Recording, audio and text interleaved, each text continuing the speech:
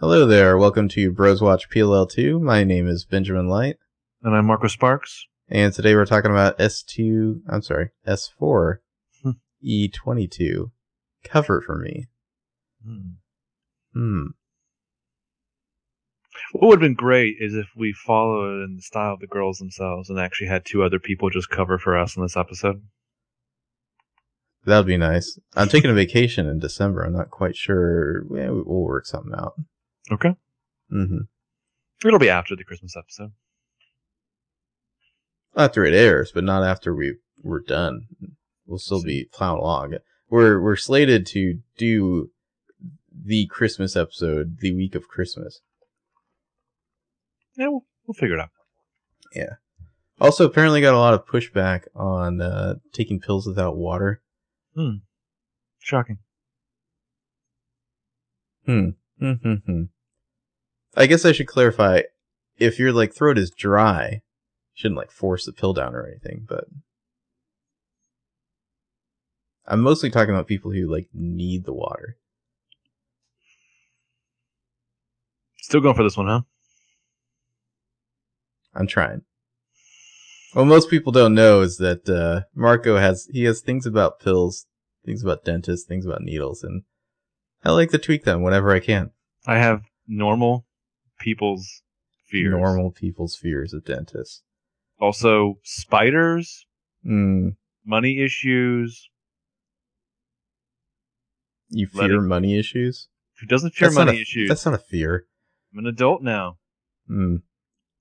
Okay. Now that you turn 33, you're an adult. Yeah. I don't trust myself because I'm over 30. Mm-hmm. I have plenty of money, but, still I'm afraid. What if I don't? Doesn't like dentists. We have another podcast where we discuss that. It's just that we don't like dentists, or I don't like dentists. Mm-hmm. You refuse to have a male dentist. I feel like our listeners need to know that. They're fucking sadists. My last dentist was a lady, and she was basically, in a lot of ways, I think, the idealized version of Spencer Hastings grown up. She was a huge equestrian. Loved her horse riding. What if I was a dentist? That would make so much sense.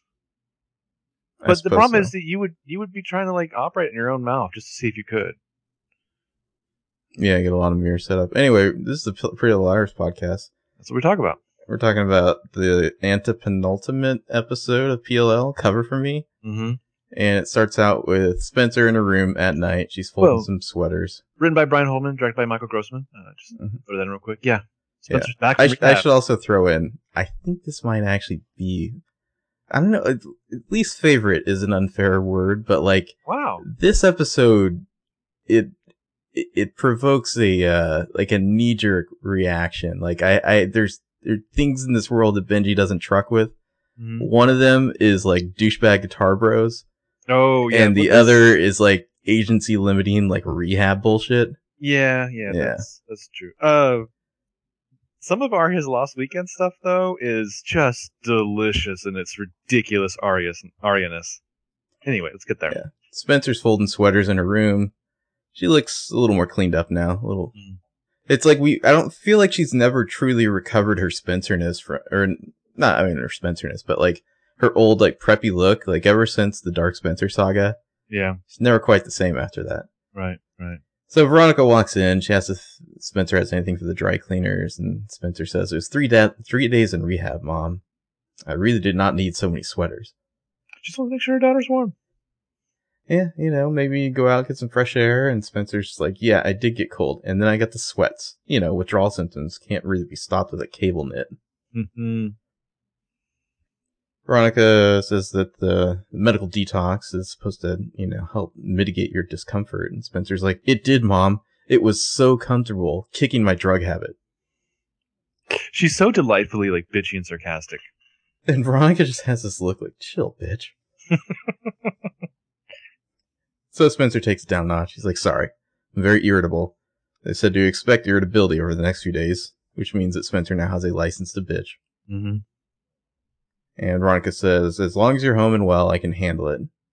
And Spencer kind of smiles, but then she starts I don't know, flashbacking. She just hears her voice from the flashback from last week say, don't you walk away from me, like just in her own head.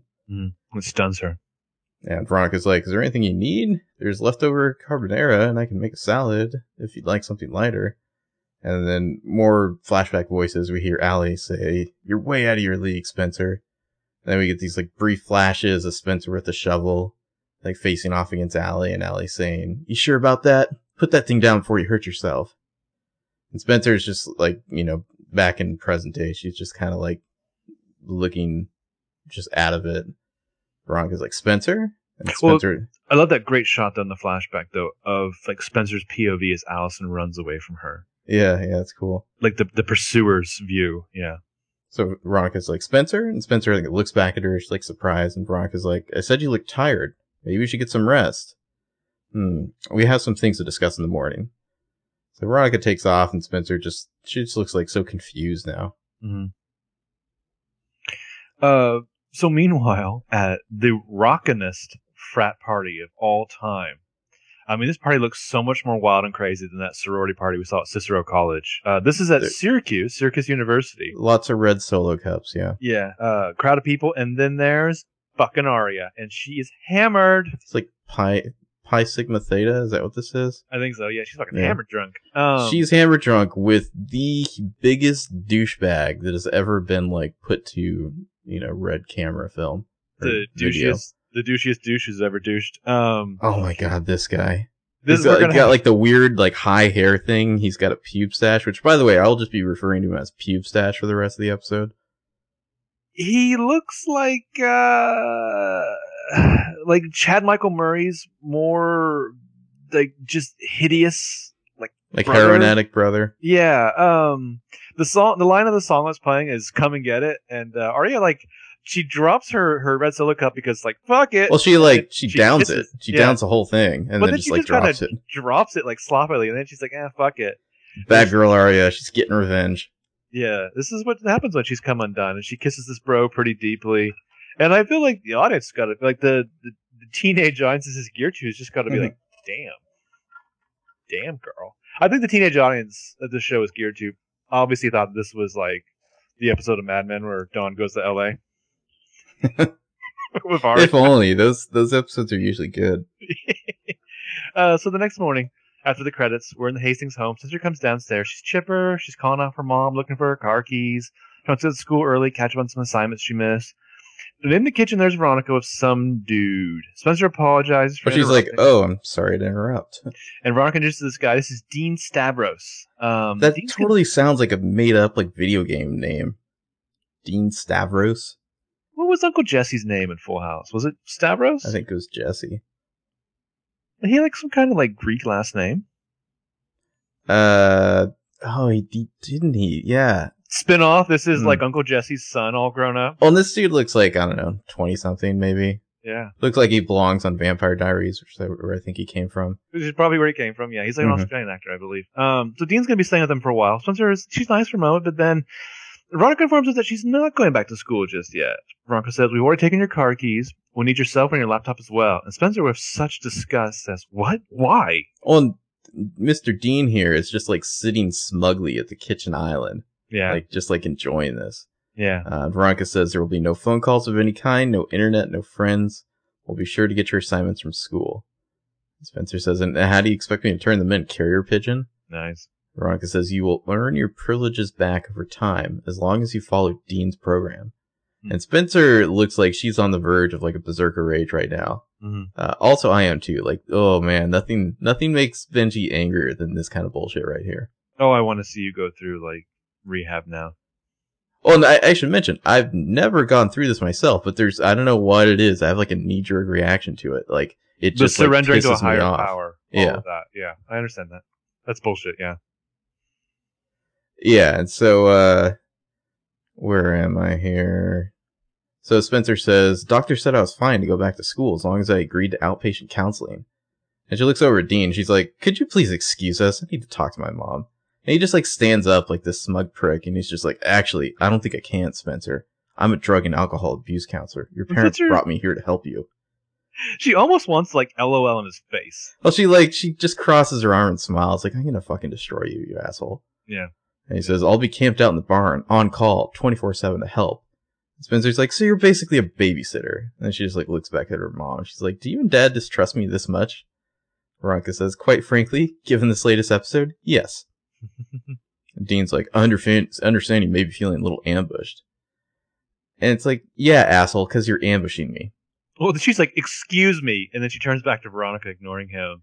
Well, don't you feel like where's Peter here? Because I feel like if Peter were here, he wouldn't take this guy's familiar tone. He'd be like, listen, buddy, that's my daughter. But I think the larger issue at play is that Peter enjoys the privileges of a certain aspect of patriarchal society. Mm-hmm. This kind of thing, I don't think he thinks is his job.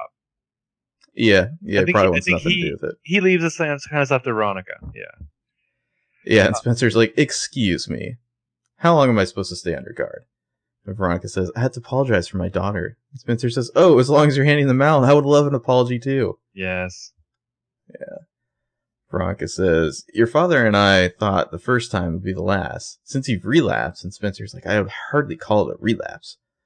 And Dean says, Spencer, look, I bet your mom would feel a whole lot more open to hearing you out if you hand over your electronics. Show her you're willing to cooperate. It's like, fuck you, Dean. Yeah. Nobody asked you. Yeah.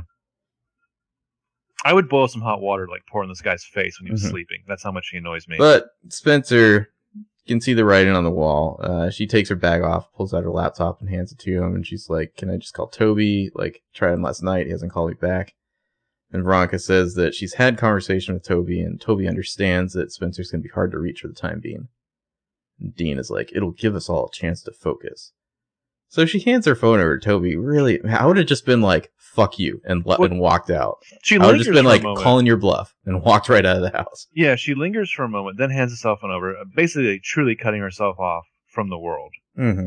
And so she's like, well, great, where do we start? So he digs in his bag, and he pulls out the piss cup. And she's like, fantastic. I will go upstairs and fill this with my dignity. And she just walks off, just like scornful and pissed. And Veronica and Dean both are watching her go like they're like on pins and needles, you know, like. Because, frankly, I feel like Spencer gets in a little easily here. I can only assume it's because she has, like, other agendas. I feel like once she's gone, Veronica, like, surrenders to the tremors in her hand. Seriously. Like, oh my god, you don't know how bad that could have gone, Dean. I would have just loved to see Spencer be like, no, and just, like, walk right out of the house. Yeah. Meanwhile, at Syracuse, we get, in the harsh light of day, we get hungover Aria. She is sitting on top of a picnic bench on her phone. She has one of those, like, knit dock workers hats on. Yeah, she's got a beanie on. She's like across the street from like frat row here. Yeah, she's got like a sweater on of smiley faces on it. Like she's just mocking our attempts to classify her fashion. And big old sunglasses. Yeah, because she's hungover. She's on the phone with Emily. We see Emily in her bedroom on the other end of this call. Emily asks if Aria's dad has any idea what's going on. Aria says no, that Byron thinks that she's just there for a school visit. 4 days of like campus tours. Yeah, campus tours, some father-daughter bonding time. And Emily's like, well, how are you doing, really? And Aria's like, honestly, I'm just trying not to think about it, him, everything. Emily says that she doesn't do this alone. Well, meanwhile, that Pubestash Bro's like walking across the street from his frat house. He sees Aria and like gives this like dumb asshole smile and walks over. The lamest rocker douche bro ever. I mean, bitchy James Dean. Mm-hmm. Yeah, so Aria says that she's not alone as he comes up to her, and she's like, I'm with my dad. She's kind of like this like LOL attitude. Mm-hmm. And she's like, okay, the tour's starting, gotta go bye. She hangs up. Riley is his name, who I'm just gonna call... I believe his name's actually Pubestash. I'm just gonna go ahead and call him Riley Finn on occasion here. That's even harsh to Riley Finn. Yeah, he saddles on over to her. Well, because it's... Yeah. And Riley Finn's just like, hey, at least I shave. He's like, I was in the military, sort of. Aria's like, wow, morning, sunshine. He's like, oh, don't start. You look worse than me. And she's like, no, I don't. Very true. I'm Aria, bitch. Yeah, Aria has had some lame love interests over the course of the show, but this guy takes the fucking cake and then has drunken rebound sex of her on top of it. I feel like Aria is documenting this all to show it to Ezra later and just be like, see, I win. Oh, I hope every moment. She's like, I went and found the biggest loser in the world and fucked him just to stick it to you. Yeah. Yeah. What is the thing from PLO Imitations? Yeah, we'll get to that later. Okay. Yeah. Oh yeah, his whole face just screams, "I'm an asshole. Punch me." Mhm. So Ari holds up the name tag for the college tour, and Riley Douchebro is like, "You ready to learn about this illustrious institution?" And she's like, "I'm ready for some sleep or coffee and this guy's aspirin." such an asshole. He's just like ready to learn about the history of this illustrious institution. Like he obviously thinks he's very clever. Somebody needs to punch him in the face. He looks like he's like the runner-up audition for the asshole who plays the Penguin on Gotham. That was my first impression. So Peep Sash is like, yeah, my student host didn't exactly offer continental breakfast. And then we hear the tour guide's like calling everyone, over. The tour's about to begin. He says, we really need to go on this thing. I know a place nearby. Killer Pancakes. What exactly are Killer Pancakes? And Ari says, you mean bail on the tour? And he's like, only if you want to. And Ari says, I want. He does the cool guy version of the shrug from the guy from Academic Decathlon. He literally does the exact same body motion. Yeah. So they walk off. He grabs her sunglasses away and puts them on. And Ari's like, give those back. I need them. And he ignores this and points her down the street. Yeah, well, she'd have to take the elevator up several floors to try and grab them back from him. But yeah, Arya, the mysterious bad girl with the lyrical name, everything she does is unexpected and rebellious. So at Rosewood High, in the school hallways, Emily and Hannah are walking together. They have to hold this down on their own. Hannah's got the raccoon eyes going in this episode. Well, she's wearing something that like you'd see like in an 80s cock rock video, but sexier. I think she has like leather pants on in this scene, doesn't she? Hard to tell. I'll have to track further. She has like a burgundy top on with all these weird like kind of like spider web shard things happening. I'm not really sure what's going on. Emily's wearing a sensible lesbian vest. And so they're walking and talking. Emily talks about how Arya called, and Hannah wants to know if she's still mad at her. And Emily says she's not mad, she's hurting. She sounded okay. Distant. Are we still going to Spencer's later? And they're at Hannah's locker now, and Hannah's like, it was so weird. I called her cell and her mom answered. There's no visitors, and she's not going to be back at school for a while. Emily figures it's probably for the best, and she mentions that she saw Fitz's car in the parking lot. And Hannah's like, wait, he's back? So he just goes to New York to collect this big fat check for selling us out? And then what? He comes back here to gloat? I wish that's how it would go down. Yeah. I wish everyone was like, yeah. Then they hear an argument and look over. Mikey, Montgomery, and Mona are kind of arguing in the hallway. And Mike's like, I wish you would have told me this before I bought tickets. Do you want to go at all? And Mona says, I'm sorry, Mike. I don't know what to say. He says, give me a call when you figure it out. And he storms off. And Mona looks a little sad, and then, of course, looks over to see if the liars are just staring at her. Guys, I think there's trouble in Camelot here. Yeah. But yeah, then she gives them kind of a look like, oh, great, I'm glad you bitches witnessed that. And then we see that she's actually looking past them. So Hannah has like the most disapproving look when she's looking at Mona. Like, how dare you hurt Mikey Montgomery's heart? Yeah, Michelangelo Montgomery. So then they kind of turn their heads and they see Mona's looking past them, and there's fucking Ezra standing in the middle of the hallway watching Mona. They're sharing a meaningful look, capitalized. Ezra goes in his classroom. Mona walks off. Emily and Hannah are standing in the hallway in the middle of these two were just like, Yeah, Emily's like, it looks like he's still pulling Mona's strings. And Hannah wonders, you think Fitz was behind whatever that was? I mean, Mike and Mona didn't really make much sense. And Emily's like, unless she was spying on Arya for him. Hannah shrugs, rolls her eyes, and Emily's like, now I'm mad. We should say something. And she like marches towards Fitz's class, but then Hannah hangs back, and Emily's like, aren't you coming? And Hannah says, I can't. If you're going to slash his towers or bust his headlights, I'd still be down. But I don't want to be in the same room with him. So Emily knows she gets it. So Hannah's like, doesn't Ezra deserve the same treatment that Connor got to his car? Well, Ezra probably did that, so. Still. Sure, that's fair. Just go beat it. I mean, he already had his apartment trashed by Hurricane Arya. The car here obviously being a metaphor for one's masculinity in the community. But yeah, Emily says that's cool. She gets it. Hannah says she's going to ditch last period, asks if Emily's going to be okay. Emily says, yeah, she'll be fine. So Hannah walks off. Emily watches her go. And then we cut to Ezra's empty classroom. Oh, this scene's awesome. Yeah, this scene is awesome. Well, this scene, I feel like Emily maybe doesn't get as many, like, crowning moments of badass as, like, Spencer does, maybe. Right. But this scene, she crushes it. Yeah. She just walks in and stands there.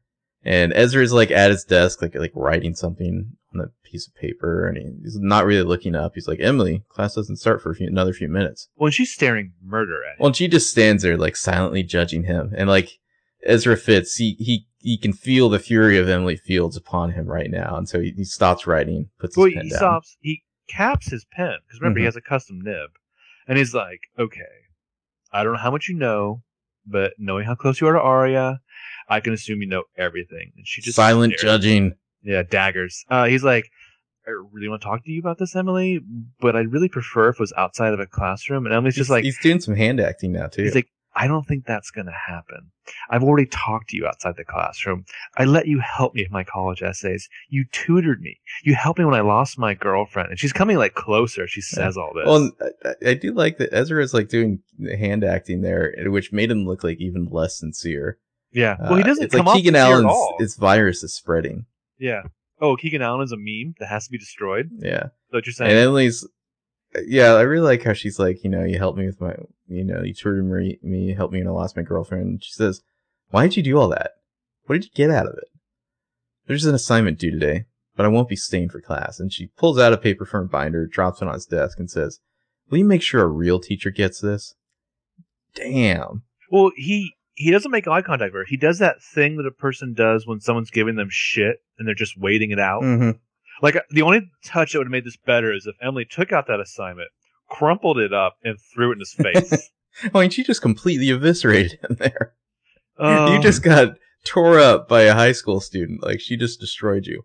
Hey, teacher, leave those kids alone. So, cut to the rear window of Brew. Hannah gets her coffee. She looks over. There's Holbrook sitting at a table. Detective Holbrook. She walks over to him. Is Holbrook, like, trying, like, not to, like, turn and notice that she's there at first? Yes. It's like he's very pointedly, like, looking away. It seems like he's busy. Like, he looks like he's writing on something. So she walks over to him and says, hey, looks at her, and she's like, oh, don't get up. I don't want an accident running in your mouth again. And he's like, is that what it was? What? I don't know. That's my attempt at Holbrook. Can you do it? Why don't you leave that to me? Okay. Is that what that was? That was so much better. I know. That was heart in there. It was real heart. Hannah says, look, it wasn't supposed to happen. It's not going to happen again. Ever again. I promise. And is Holbrook maybe just a little bit disappointed to hear that? I think they were trying to set up a subtle love triangle there because he's like forever's a long time, baby. Because it seemed like he says, I'm sure Travis will be glad to hear that. And Hannah is just like, smirk. Mm-hmm. After court, when I passed the two of you talking, it seemed like there was a look. Do you have a minute to sit? And Hannah says, I actually just came to apologize. I thought it would be weird if I saw you and I didn't say anything. And even Ashley Benson is doing hand acting now. It's like it's spreading. Mm. Oh, the stuttering and the hand acting. Mm-hmm. It's all over the place now. Oh, is there anything else you want to talk about? And Hannah, she's got her poker face on now. She says, no, I'm good. And Holbrook says, well, there are a couple things I'd like to ask you. Please sit. And he's talking like all soft now. He's almost whispering. So she sits down. He just pulls out a blue envelope. It's the one that Paige put in the cop car. And he says, what do you know about this? And he hands it to Hannah. And on it says, attention Officer Holbrook. And Hannah's like, I've never seen this before. And Holbrook asks, you recognize the handwriting? Well, remember, Hannah has an amateur's skill in graphology. That's true. And Hannah shakes her head, frowning. And Holbrook says, why don't you open it? Read the note inside. It might look familiar. I feel like you're losing it. I feel like it's fading away from you. Well, I have to say, in this episode... You flew too close to the sun on wings made of Sean Ferris's accent. He talks, like, super quiet in this episode. Like, I need to hear the voice to, like, maintain it. Mm-hmm. But, like, it was like he wasn't doing this episode. He talks, like, really soft in a lot of it. I'm telling you, if Sean Ferris and Ian Harding had a baby, that baby would probably grow up to play Superman. Mm-hmm. So Hannah opens a note and she sees, the note from Paige. I know for a fact that Alison De Laurentiis is alive. Start looking for her with that address in Wallingford. And Hannah's like, what is this? And Holbrook says, I was hoping you could tell me. And Hannah says, I didn't write it, if that's what you're asking. And Holbrook's like, I thought it was a possibility. Look, I wouldn't be doing my job if I didn't ask. Hannah says, Well, you don't think this is real, do you? I mean, you're not going to start looking for Allison now, are you? Which is a little revealing on Hannah's part, wouldn't you agree? Mm-hmm. Holbrook's a sharp cop. Maybe he picked up on that. He says, no, don't worry. We get stuff like this all the time. It's probably just another crackpot. And Hannah's big raccoon eyes look very concerned right now. She's like, I have to go meet my mom for dinner. And Holbrook's like, it's a little early for that, don't you think? And Hannah says, oh, it's my turn to cook. So she takes off and he watches her go, just kind of like rubbing his chin and thinking. Mm-hmm. And this scene is neat because Holbrook, he kind of comes off as like the antagonist of the scene because he's questioning our protagonist here. Mm. Even though he's the good guy. He has like the moral and ethical high ground here. Oh yeah. You know, I mean, he's literally doing his job. Yeah. Well, that's why introducing the good cops is such a good touch. Yeah, it makes it much more fun that they are seemingly on the up and up. I mean, this guy actually like turned down the advances of an attractive high school girl because it would be inappropriate. Like, when does that happen in Rosewood? Yeah, exactly. Well, and it is his job to find Allison de Laurentiis to get to the bottom of this. It's not actually the job of the four main girls of the show, but that doesn't matter. And he hasn't given up on that. Yeah, he's still doing his job. He's got to have something to show for his work because he's got all these like travel vouchers, I'm sure. Well, and you got to think that like, I mean, I don't know if like this was like a strategy he planned out with Roman Mafia or anything, but like, hey, if you could happen to befriend one of these girls, it might help us. That's better than the strategy on The Killing, where he just like dresses like a hobo and like pretends to get high of high school girls. Hey, that investigative technique worked very well for what was that guy's name? Like Holden? I can't remember. On The Killing? Yeah, on The Killing. Oh, I only watched like a handful of episodes. It was like Stephen Holden or something like that. Yeah, that guy. His technique was to like, hey, Holder, like fake, I think, maybe. Holder. He had like fake pot that he'd smoke with all the teenage kids. And just be like he'd like dress up like a junkie and like go like, you know, blow a fake joint and be like, so, you guys hear anything about this killing? That was his whole technique. Why would high school girls want to get high with this filthy scumbag? I mean, if he was like a clean guy. Well, I think they would like want his drugs, but then they'd be like, wait, what is this? This is like a fake joint. What is this, a cop or something? Clove cigarettes? What the fuck is this shit? Yeah. So kudos to Holbrook. Yeah. So meanwhile, in Arya's hotel room, she wakes up in bed. The hotel room is, for a moment, looks like it's trashed. Well, on the nightstand, we have an empty bottle of, I think that's supposed to be whiskey there. Like a little mini bottle. There's like a crushed beer can. There's a mostly empty glass of OJ. There's a beer bottle. There's a condom wrapper. Wow, Arya. Yes. Safe sex, Arya. Way to go. Yeah. And she sits up in bed. She has like just a bra on. She sits up because she hears the tinkly strumming of a guitar playing and looks over. It's a guitar noodling. Yeah, Riley is shirtless by the bed or by the window playing his guitar. Arya says that's Pube Stash shirtless playing a fucking guitar. He freaks out when he realizes that she's been listening and stops. And she's like, no, keep playing. And he's just like, nah, I just want to give Antonio a little air. And Arya says, oh, you named your guitar Antonio? I like to think Antonio named himself. Excuse me while I go vomit. I just wrote my notes in all caps. Kill yourself! Yeah, he gets up to put Antonio away and sits on the bed. I mean, Antonio? Mm-hmm. You're oh my god. The Pretty Little Liars annotation thing for this is Arya saying, you're awful. I love it. So, Arya slept well, but she still feels like her head is a bowling ball. The entire universe is her pins knocked down. This guy Riley is like one fake British accent away from like being in a band that I like to hear that their tour bus crashed. Well, put a shirt on. And he's like, you don't normally drink, do you? And Arya's like, this week's anything but normal. So he asks why that is. She looks over. She sees it's after 4 p.m. She avoids that question. Plus, there's all these like little miniatures there. I mean, so basically, you find out real quick, Arya just like murdered the minibar. Like she just went to town on the minibar, which is not a pro move. Of course, then she's a high school girl, so. Mm-hmm. So yeah, like, she realizes that she missed the last tour. Yeah, and he's like, we can learn about the Hall of Languages and the $1 billion endowment another day. So her eyes narrow for a minute, And this is the part that really freaked me out. He's like, so your dad, I thought you were staying with your dad. And she's like, I am. He's just right next door. And I was just like, oh. Well, the way she says it, she's like, yeah, he's just right next door. Like, she's lying, right? I don't think so. I think, because Byron seemingly probably still gets hotel rooms whenever he's lecturing in Syracuse.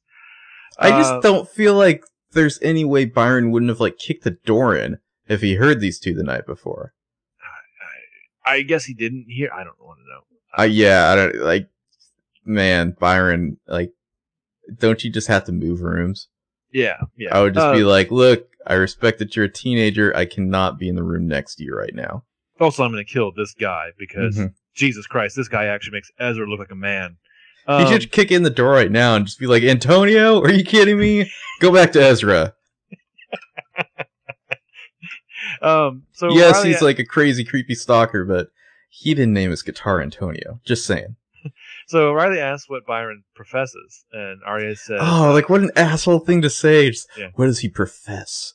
Arya's like, art history, and he's like, "You into art too?" And she's like, "What a stupid question! Are you into art?" Right? Well, they haven't been talking; they've just been knocking boots. This is the first conversation they probably. Are you into art? Like, how would you? If I ask you, "Hey, are you into art?" How would you respond to that? You'd be like, "What a stupid question." I would say that I do some writing, but it's mostly personal. You know, just for me. Yeah, I'm into art and stuff. I'm deep like that. What kind of art? But anyway, so Arya... This guy angers me so much. She said she likes to write, and she's like, but who knows now? So she starts like digging through the minibar, and he's like, what are you looking for? And she's like, hair of the dog. Isn't it supposed to cure a hangover? Riley shrugs, and she's just like, God, we totally raided this thing, which is a small fortune. She's like, who drank the pineapple rum? And in the weirdest way ever, he's just like, guilty. Yeah, he like mouths. He's like, guilty.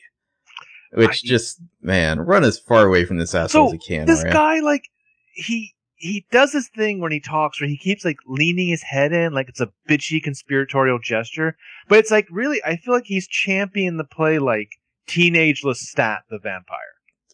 Pineapple rum? I wouldn't admit to that. Everything about his performance just drives me fucking nuts. I can't stand this guy. But so a moment of realization comes over to Arya, and she's like, how much do you think all this stuff costs? And he's like, oh, not too much. Maybe a couple $100. And she's like, I'm serious. And he's like, yeah, me too. Just tell your dad you had the drunkies. Yeah, just tell your dad you had the drunkies. I just want to punch this guy in the nutsack right now. Drunkies? Seriously? How old are you? I want to light him on fire. And she's like, what? And invited a boy over? And he's like, yeah. And then like he gets up and walks over to her, and she walks to him, and they start like making out and fall back in the bed. Well, she's like, yeah, I don't think that'll go over real well. Nothing about this guy would move me to moisture if I was a young woman. Nothing. Yeah, I don't know. When this episode aired, I joined the subreddit discussion and just mentioned how much this guy sucked, and I had some agreements from the ladies, and some were just like, what are you talking about? Like, they're into it. So I don't know. Listeners, this guy, Mr. Riley Pubestash, what's your thoughts on him? Just curious. I'm afraid of those responses. Yeah. So Spencer's room. Meanwhile, in a better universe, Spencer's room. Spencer comes out of the bathroom, drying her hair, presumably having showered. She climbs in the bed, starts to move around, feels something under the sheets, pulls back the sheets, and there's a shit ton of dirt on her bed. All this like dirt, just like down where her, like the foot area of the bed. And there's a note in the soil. Yeah, handwritten note from A. It says, I know you dug her grave. Now I'm digging yours. Kisses, A. Interesting. So, I guess the question is, does A lie? That's a good question. That's a season 5 question, I think. But, it is indeed. Have fun sleeping now, Spencer. Yeah, but also it's like I think some of the people you had to be thinking when she handed over her laptop, handed over her cell phone, had no contact with the outside world. Well, she's basically isolated from A, right? Nope. Not so fast. Nope. So the next day at school, I feel like A should be like, honestly, what your mom is doing is bullshit right now. I just want you to know that as A. I have solidarity with you. How am I supposed to cyber stalk you if you don't have your laptop and phone? For what it's worth, I'm here for emotional support. Sort of. Then I'm going to crush you and strangle you with your own emotions. So the next day at school, Hannah and Emily are catching up. Hannah's like, look, somebody else knows Allison's alive, and they told the cops. And Emily's like, this whole book to say who it's from. They say it was a guy or a girl. And Well, Hannah's like, the way it's she anonymous. asked that she Emily specifically, knows. yeah, Emily, she knows in her heart. I mean, sometimes Emily's retarded, and sometimes she's smarter than she wants to lay on. Especially when it comes to things that she's afraid of knowing for certain. Hannah's like, it's anonymous. It means they're still trying to figure it out. So Travis walks up. He kind of hangs back, sees Hannah, waves. Hannah tells Emily that she'll be right back. She walks over to Travis. He says, what's up? Got your text that you wanted me to come. I was thinking, like, Travis, I was thinking for his voice, maybe just do like a half-ass, like Jack Bauer, because that's kind of how he talks. Yeah, a little bit. Like I can't, after seeing him that one episode, I can't get the fucking cowboy thing out of my head. Yeah, the cowboy thing was a bad way to introduce him, because I always think he's a hick. A couple quick fun facts about the guy who plays Travis. If you go to the wiki, there's a bunch of pictures of him with like longer hair. There's a picture of him with cornrows. Whoa. He's apparently obsessed with geocaching. He actually says it's the worldwide national treasure hunt. That's interesting. I don't know. There's something about the way he talked in this episode. He just sounded like, I don't know, like he talks too low. Like I just keep hearing like Jack Bauer. He's just like, Hannah, it would be an honor and a privilege to date you. The thing about Jack Bauer though is that's his voice though. I feel like Travis is like almost like it's like his way of disguising his voice. Yeah. I got your text to come on over. And I want Hannah to be like, speak up. Yeah. So he got a text. Hannah says, yeah, my mom wanted to invite you and your family over for dinner just to say thanks for everything. He's like, that's really nice to hear. But she doesn't have to go through that. It's how you took Jack Bauer of Batman. Yeah, I don't know. Where are the other trucks going, Hannah? Swear to me! Oh, man. I can only do so many. I'm not a professional voice actor. Shocking. Yeah, I know. Holy shit. You're no Nolan North, huh? Yeah, sit down for that one. I was just thinking, Kiefer is Batman, and just process that. It'd be like a 5-foot-tall Batman, but still. like fire Ben Affleck now, mid-filming, bring Kiefer Sutherland. Is very weird. Well, obviously, his very weird Donald Sutherland mouth. Did you happen to see, this is so off topic, he was, during the World Series and playoffs, he was doing liquor commercials for some brand of tequila, I can't remember which one. Were they commercials, or were they just like documentaries? No, they're commercials, and it's like, hey everyone, 4-time DUI winner, Kiefer Sutherland. I'd like to tell you about how great this tequila is. Remember the guy? Trust us, this guy's a connoisseur. When Kiefer Sutherland tells you this tequila will get you fucked up, believe him. Mm-hmm. From the man who got naked and attacked the Christmas tree at a party. Allegedly. So I've seen the footage on that documentary. Hannah says, trust me, you don't want to miss it. I mean, she doesn't really cook often, but when she does, it's pretty amazing. I'm sure it is. I miss Ashley. Where are you, Ashley Marin? Ashley's like, this sauce needs more wine. Just dumps a little more in. She's busy Keep over stirring. In the haunted vineyard. The Trout says, okay, and he's like, I was thinking, maybe you and I could do a meal sometime. Just the two of us. Just the two of us? And Hannah's like, sure. Wait, is that like a date? And Hannah's like, she just has like the cutest smile in the scene. Hannah's adorable from this point on. And Travis is like, I actually hope it will be. How about tomorrow night? And Hannah, she's just so confident. There's not Hannah face right now. She's like, yeah, okay. And Travis is like, okay. And he takes off. And meanwhile, like, Emily's been like snooping and spying on this whole conversation. Like, she's taken up like the same body posture as like Gollum.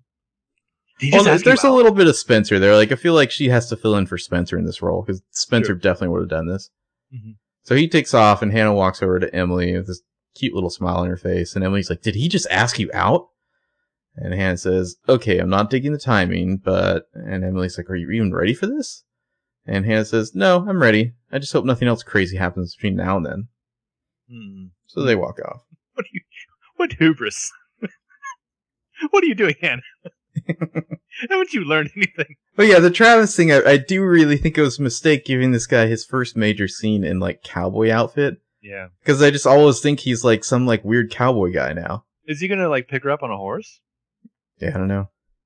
like lasso her, like pull her closer, like for a romantic sex scene. So Spencer's kitchen. Dean pours Spencer a glass of green sludge. Oh, it's like some sort of. He's got like a juicer out too. He's, I don't know, like juiced a bunch of kale or something. A shit ton of fucking kale. All the kale in Rosewood went into this glass. She sniffs it. She's like, drinking a glass of salad is supposed to give me my life back? And he's like, your body needs nutrition.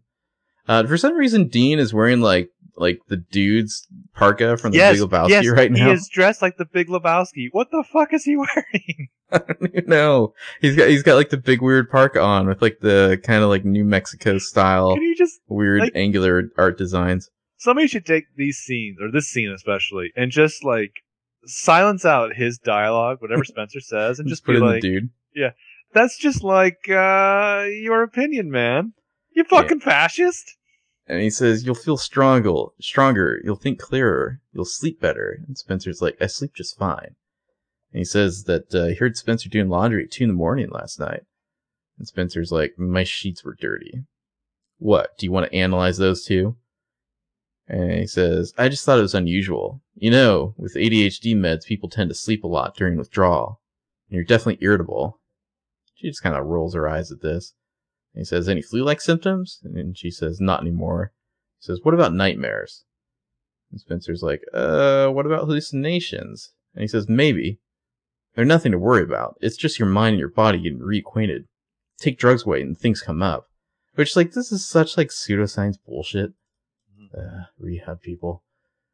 And Spencer says, what kind of things? And he says, things you've forgotten, things you suppressed, things you need to deal with. And so she just kind of slouches, like you can tell she's still pretty tired. But she's also kind of like peeking lustily at that cordless phone that's nearby. Yeah, there's a great shot as she notices that cordless phone. When he's waxing on about, you know, when I was first in recovery, because of course this guy was in recovery. That's how people get in this thing. And he's like, do you ever do yoga? And she's like, no, not usually. I don't really excel at athletics unless there's somebody to beat. I love you, Spencer. And he says, I'd like to avoid competition. You know, I think that that drive may have triggered your abuse in the first place. You don't know shit, buddy. Yeah, and Spencer just flashes this wonderful smile. She's like, but kicking your ass at tennis might be therapeutic. And he says, yeah, I get the feeling you'd like to kick my ass, period. Us too, Dean Machine. But I'm in the bar until her parents or doctor say otherwise. Didn't her doctor already basically say, like, she's cool? Yeah. So get motivated. We've got a lot to cover today. So then he goes to the clean the juicer that he gooped up with that Toxic Avenger slime. Spencer said she's going to take a quick shower, and she swipes the phone. So Spencer's bedroom, she comes in, she's like talking on the phone, she's leaving Toby a voicemail saying that she needs to talk to him because she hasn't heard from him, and she needs him to tell her that she's not like a horrible person. Knock on the door, and she turns around. Well, I also feel like Spencer, she now kind of needs, like when she needs to know where Toby is, like it's, you know, this all goes back to when he faked his death. Like she needs to know. Well, that too, but as, you know, friend of the show, Amanda pointed out in her comment on the last episode, that sanctimonious gargoyle-faced cretin with the huge hair made her feel like fucking shit rather than being a supportive boyfriend during all this. True. But I feel like it's just like a thing for Spencer. Like there are times when like she just needs to know where Toby is and if he's okay. Like I think it's all wrapped in together. Yeah. And so Dean comes in, you know, and he's like, "How come I don't hear any running water?" And the jig is up. So he like knocks and comes right in. She should have just yelled, "I'm naked." Oh, and says, "How come I don't hear running water?" Like, what if she were just changing, you ass? Yeah. And he's like so smug, and then he crosses his arms. He's all pissy, and it's like Spencer probably would like be okay with being haunted by A right now, rather than have to deal with this guy. Hey, the dude abides. So cut to Main Street Rosewood. Hannah's walking down the street. Someone calls her name. It's Tanner. Walking down the street with an empty coffee cup. Yeah, Tanner and Holbrook come out of the shop to talk to her, and Tanner's like, "I know what you did, and I am not amused." Well, and they both do this thing where as they stand to talk to her, they both kind of spread the sides of their jackets out to like reveal like the badge and gun. It's like just slightly intimidating. Oh, I think that they teach you that in like detective school. Well, it's like they do it as they like put their hands in their pockets. Like, oh, just happen to be flashing the gun and badge here. You see that a lot. I think they teach you that in detective school. Like it's a very subtle gesture to remind you that we're the authority. Yeah, and Spencer says, it's when is getting skinny a latte a crime? And Tanner says, we're not here to joke around, Hannah. And Hannah looks right over at Holbrook. She says, Gabe, what is she talking about? I think she learned that move from Spencer. I love her, like, familiar tone here. She's just, like, sassing and bullshitting with the state police. That's a regular deal for Hannah Marin. Yeah, it's day in her life. This magical unicorn teen detective. Like, but I love that she's going straight for the divide and conquer a little bit. Mm-hmm. And Tanner says, it won't be hard for me to match your handwriting to the note. Will it, if she's a graphologist? I'm not sure about that. Yeah. Tanner says, and when I do, I'll have to bring you down for questioning. And Holbrook says, Hannah, if there's anything else you have to say about the note, now is the time. And Hannah says, she's not going to find anything. I swear, I didn't write it. And she just, like, pieces out. I just want her to, like, throw down her coffee cup and be like, Hannah, out! And her empty coffee cup. And so Holbrook, like, sighs, and he kind of, like, paces, like, circling around Tanner. And Tanner's like, good cop, bad cop. I thought that would do the job, but she's one tough little cookie. I kind of like her. Yeah. And Holbrook just, like, smirks at this. And Tanner says, we arrested her mother, and we were wrong. And we put that family through hell. My gut tells me that she's trying to do the same thing. She's giving us the runaround. And Holbrook says, I know this girl. Something doesn't jive. I think that note's legit. And Tanner's like, you're on your own on that theory. Keep an eye on her. Let's see if she takes this to one of her friends. Maybe they're all in on it.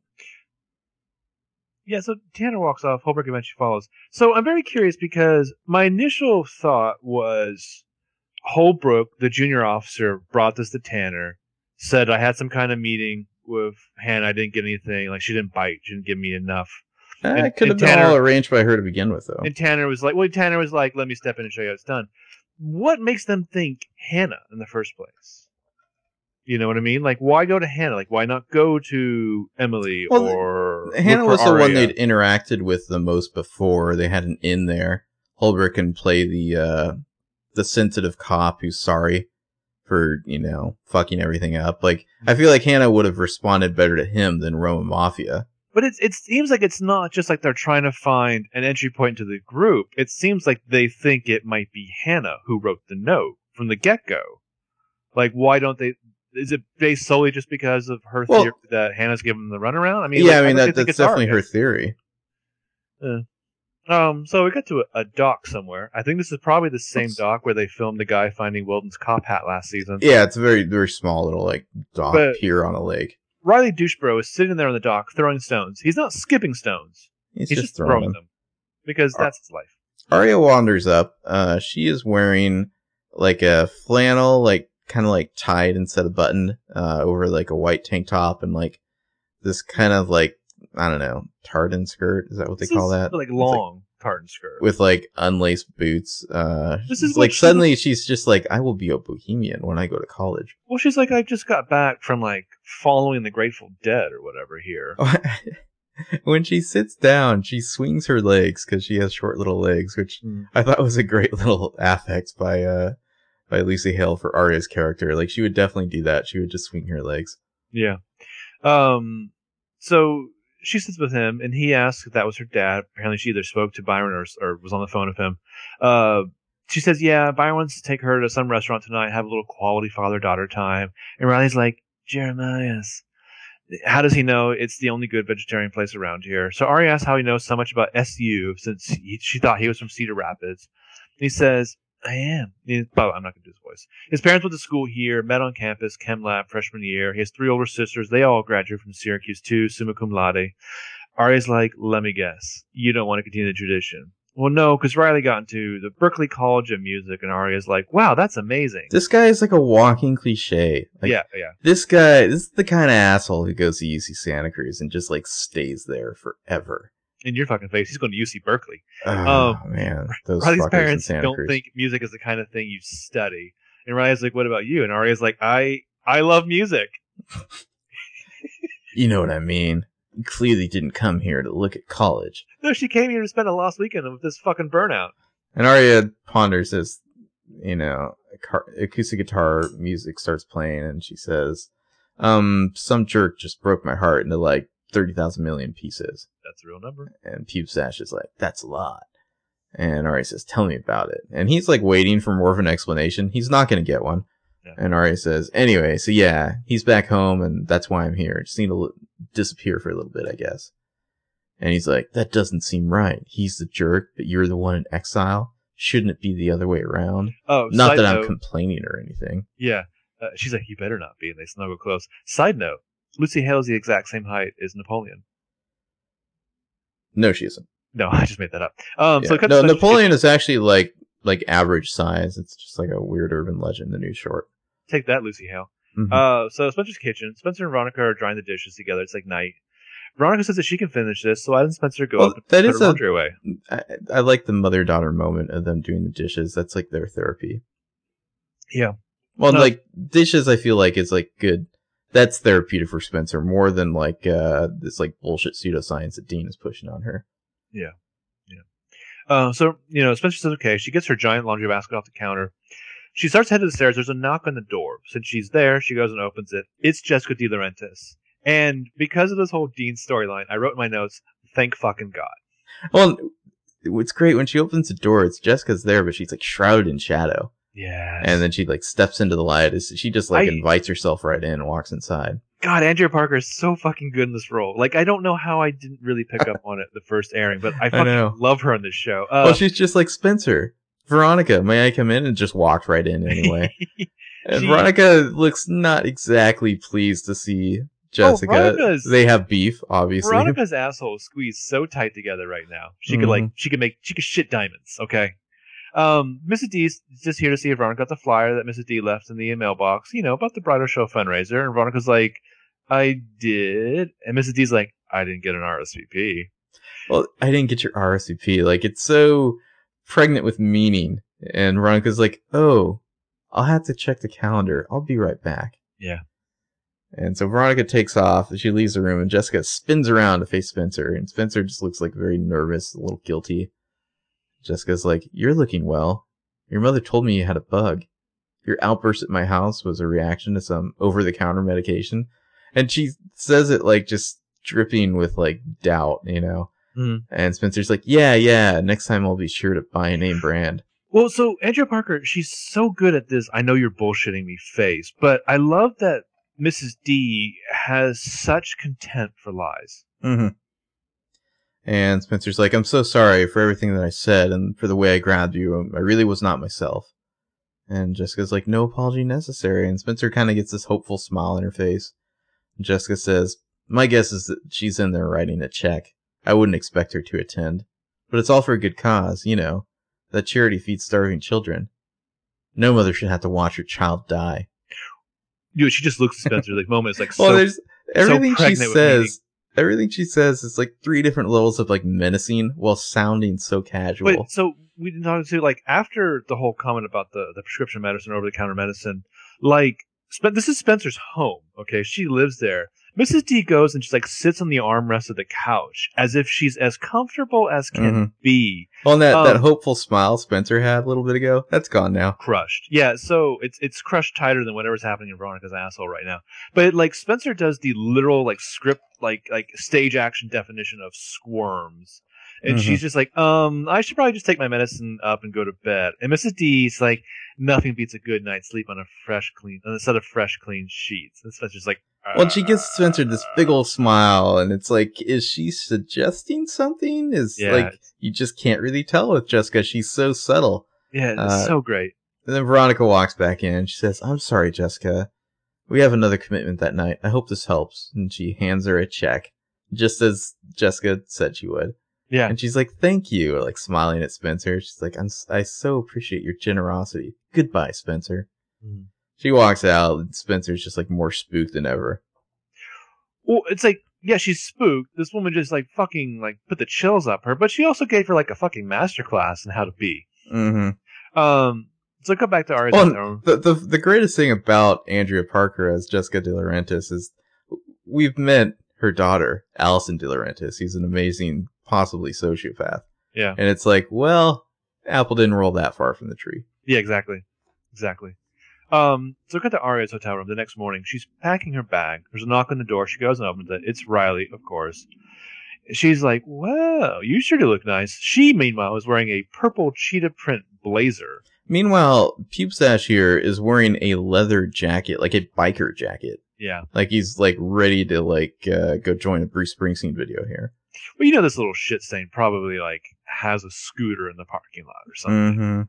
Mm-hmm. So she's like, "You ready for our last big day?" And he's just like, "Oh yeah, I just want to let you know that I'm gonna cut out early, heading back home. Maybe take Antonio on the scenic route." Oh my god, just punch this guy. This guy, like, he has hit it, now he must quit it. Like, he probably realized what a nutcase Arya was from that last conversation. He's just like, I must get away. He's like looking in the mirror and he's like, "I'm human garbage, but she's insane. We did not make a good match. She's gonna kill me eventually." And Arya's like, "You're gonna go talk to your folks about Berkeley?" And Pubestash says, "That's the plan. Look, I just wanted to say, I thought this was gonna be a pretty unbearable week. It ended up being pretty great." You got It's late, like, bro. Well, it's like, yeah, I'm sure spending all week fucking Arya Montgomery really made up for having to take a week off from school to travel and hang out. Like, Yeah. that sounds rough. And Arya smiles at this. "Oh, you poor naive Arya." And Pubestash says, "So thank you." She gives him one last long kiss, and she says, "You should find me if you're ever in Rosewood." No, you fucking shouldn't. You should never come back on this show. I am dying to see Ezra's reaction to finding out she nailed this dude. I think you would just pull out a gun and shoot him. Yeah. And he says, "Count on it." So he kisses her on the forehead and tucks a little piece of paper in her hands, and he mouths the words "bye" and leaves. And Arya, she's like, as he leaves, she looks at the note and she just like taps it on her other hand, like she doesn't really give a shit. Yeah. She's like, suddenly she's just like all business again. She's like, ugh. Yeah. Well, she's got to have some regrets to write about. Mm-hmm. Yeah, like he says bye. I for a minute I thought, is he gonna like do the thing in like Lost in Translation where he whispers something in her ear and we never know what it is? He's not that deep. He just says bye. So go to the Ruined Brew where Emily's actually helping a customer when Mr. Michelangelo Montgomery comes running in, cutting off with the other customers. Dude, there's Emily, like a huge line here. I feel the need to point that out. Oh, it gets even better. It's a massive line. He asks Emily if she's talked to Arya today, and she says no. Why? And he's like, "She's not answering my calls or texts. Look, you hear from her, you tell her I said thanks." And he tries to storm off, which is kind of bitchy. Emily tells him to hold on. She grabs another employee and says, "Can you take over for a sec?" I mean, I feel like that girl at the front of the line should just be like, "I just want a mocha." Yeah. Jesus Christ. Yeah, You're such a bad employee. Yeah, like, excuse me, fire her. And then they're like, "We can't fire her. She's friends of like the lady who's like sleeping with our boss in Vienna." It's complicated. By a castle, by a lake. They're in a donut castle. Just, what do you want? A mocha? Whatever. I'll give it to you for free. We're down one employee, obviously, because she's taking a personal break yet again. Obviously, we're swarmed. Well, this lady's just like, I was about to order, and then like this weird teenage boy just ran up, yelled some shit at the barista, and then they left together. Yeah. Fuck this town. Isn't that what happens at every coffee shop? I just assumed. And so she takes him over to the Nook, the Liar's Nook, and she's like, "What's going on?" And he says, "Arya got what she wanted. Mona dumped me this morning. I just got a text earlier that said we're done. Just like that." LOL. I wonder if Mona signed his A, like just for old time's sake. Mike, we're done. Kisses, Mona. And Emily's He's like, "Kisses? Fuck, that's messed up." Emily's got to be thinking, this is weird. I don't think we've ever had a scene together. Yeah. And she says, "Okay, I'm sorry that happened, but I don't think Arya was involved." And Mike's like, "Oh, so the fact that you guys can't stand her has nothing to do with it?" Emily doesn't really have a response for this. And Mike says, "I can't think of another reason why Mona would just cut me off like a wart." And as he says that, a couple hundred reasons suddenly come to mind. I feel like Emily should be like, here's a reason. Mona's like insanely in love with Hannah, and you're just a useful distraction. How's that? Also, Mike, you're coming off like kind of a petulant shithead. Mm-hmm. And Emily says, "Maybe I could talk to her, find out what's going on." Mike's just like, "Whatever. Just tell Arya to call me." When he gives her like this like disgusted bro head nod, like shaking like, ugh, you know. As he in storms fairness off. to Mike, I would be inconsolable if I happened to somehow be dating Mona Vanderwaal and then she dumped me. I mean, what are you gonna do? I guess the Montgomery family obviously has like genetically high egos. But I imagine, if you're somehow landed yourself in a relationship with Mona Vanderall, your ego's probably like you probably think you've jumped up like another 500 levels. Well, isn't Mona Vanderall basically like the? She should be the queen bee, the reigning queen bee. Well, she's think. Like the Archduke or whatever to the Prime Minister Hannah. Like, well, is Hannah? She's like Queen A. Queen Hannah B1A. abdicated the throne? I don't think so. So she's just like ignoring those. I mean, I guess you could say duties. She's.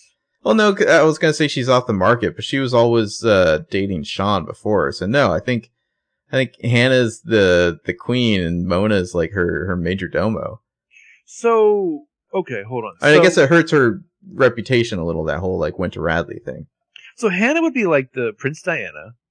Sean would be like the Charles. Some guy on like the. I feel like even that's an insult to Sean. Yeah, it's true. It's true. Where's no confidence? The problem with British royalty is that like the British royalty is so boring and bland. Yeah. Well, because they're like the most ridiculous tourist trap. No, that's why they exist. It's just for tourism. And they're weird, poor German genetics from inbreeding. Mm-hmm. So, cut back to Arya's hotel room where she looks at that folded piece of paper that Riley gave her. It's a handmade, 1 free, beat up a jerk card. And with an asterisk, it says, "But I have a feeling you can handle this one yourself, Riley." So I guess this douchebag's name is Riley. So she's sitting on the bed reading this. She smiles, and then for half a second, she's just like, she gets back to how serious and grim her life is. Mm-hmm. She frowns. She grabs her suitcase and starts packing. Then outside the stately Hastings Manor, Spencer and Dean are running together, going for a little jog. Spencer says, I think this is like at the park, maybe? No. They are... You'll see in a minute. Well, there's other people walking by in the background. Yeah, I believe that they are in the vicinity of her home. The wooded path somewhere, yeah. They're in the vicinity of her home. So Spencer says, okay, we just did 3 loops. That's 3 miles. And I wrote Riley. Dean is like, and now we do an extra loop for your little phone stunt yesterday. And she's like, God, why are you so mean, Dean? Because you make me tense, Spence.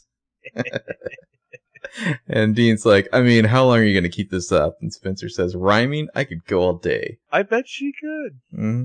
So he comes to a stop, so she does too. They're out of breath. And he says, look, I can see you're a smart girl with a sharp tongue, and you love to spar. And it's like, yes, these are all the excellent qualities of Spencer Hastings. Mm-hmm. And he says, but getting under my skin isn't the goal here. It's getting under yours, so we can address what's really going on. Do you have any interest in that?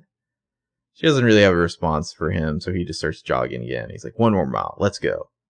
So she takes off after him. As they're running, they cut through another part of a wooded area where a gardener has just stuck a shovel into some dirt and wheelbarrow.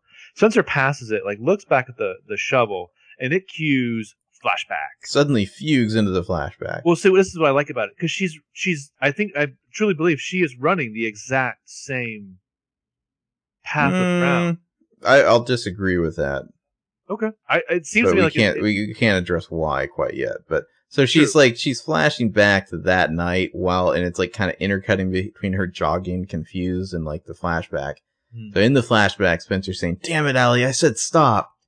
And Spencer, we're cutting like flashes of her where she has the shovel. She's chasing Allie, who's running away through the woods, and eventually Allie trips over a branch and falls.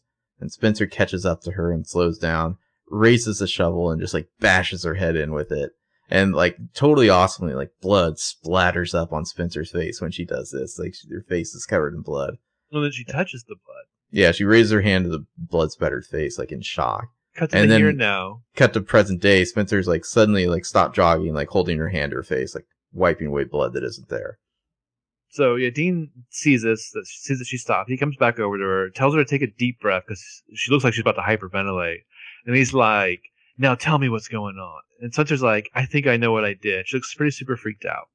I remember just being so thrilled, although like certain parts of this episode really bothered me. Like so thrilled at the image of Spencer bashing Allie's head in and like blood splattering her face. Like this is. I always thought she was the killer, and like here she is. But then I also know that in the world of PLL, when it's episode 10 of a 12 episode half season arc, what you see in episode 10, this isn't the whole truth. So. Well, plus they're not going to reveal that halfway through the actual episode too.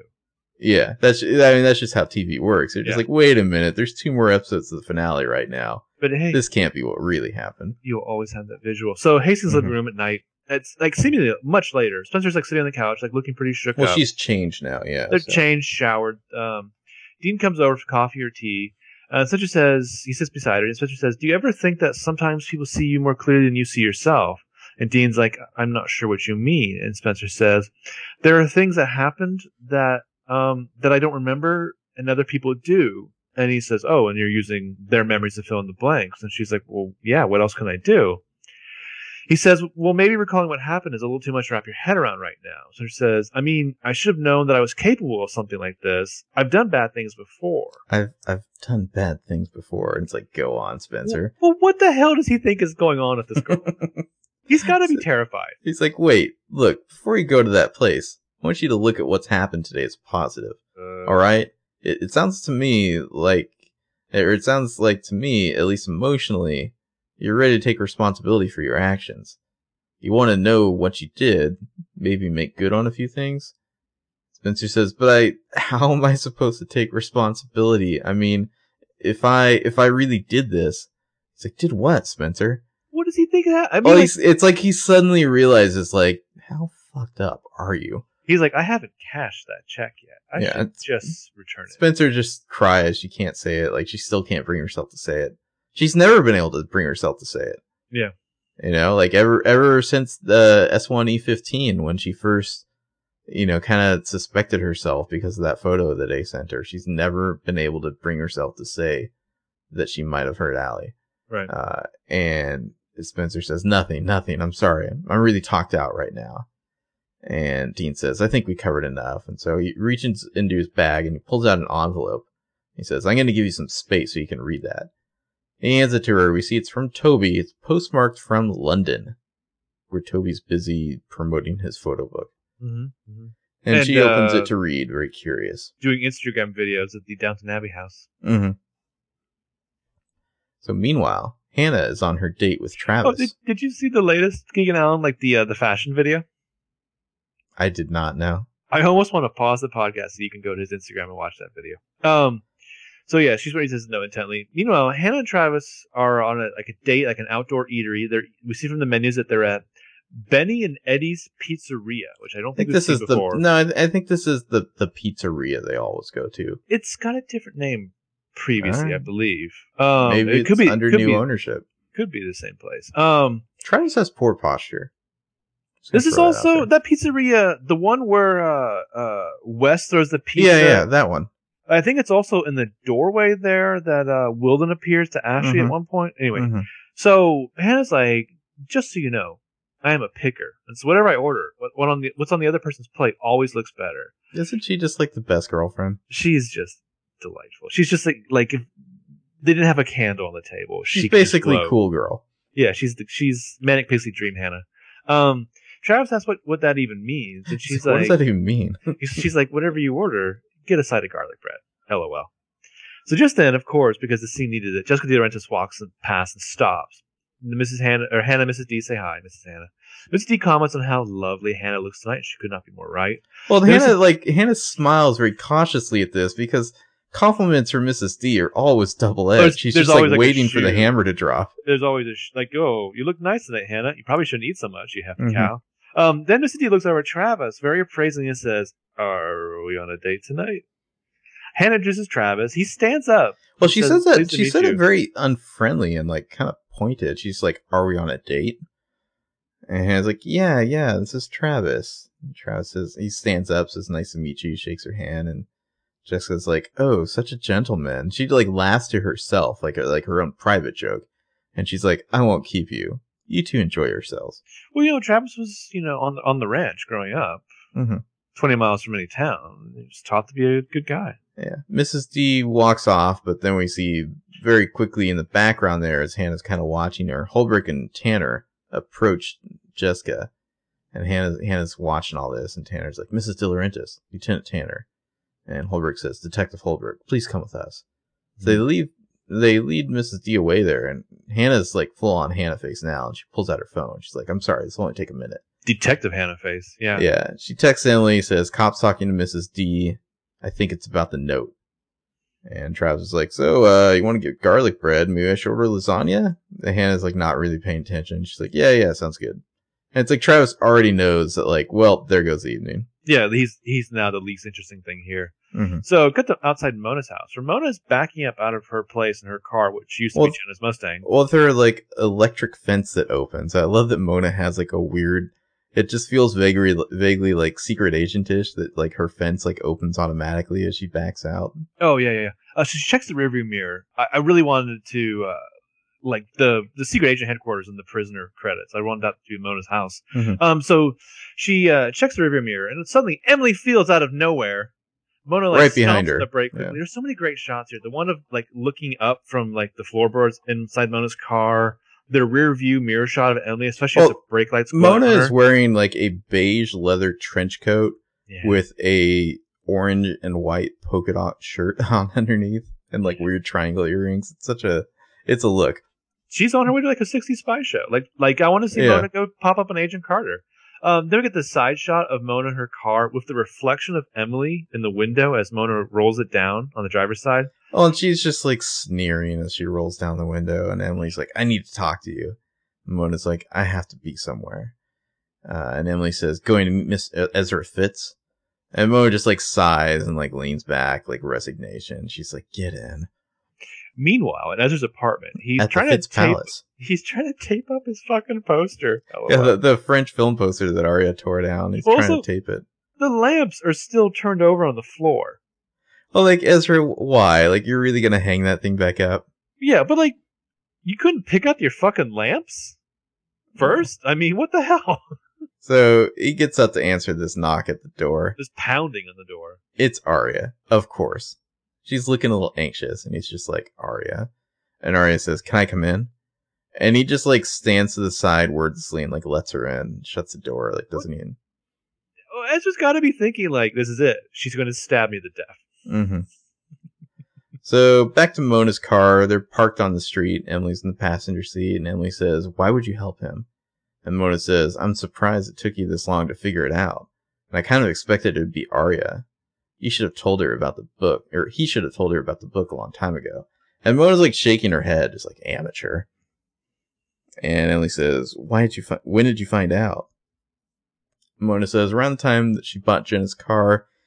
She didn't want to help him with his little tattletale, but wanted to stop him. Yeah, she wanted to stop him, or at least stop the parts that included me. Some of the stuff I did, I could still go to jail for. So we made a deal. I would answer questions about my exploits, and he'd edit out anything that was less than legal. So not only is Ezra a shitty guy, he's also a shitty journalist. Yeah, really. He's writing a shitty true crime book. He's no Anne Rule. Emily says, did you read the book? Do you know what it says about Allison? And Mona like almost scoffs, and she says, if Allison were alive, I'm sure she'd love being the focus of a scandalous page-turner. But no, Ezra only showed me parts of chapters I was written into. I never saw the whole thing.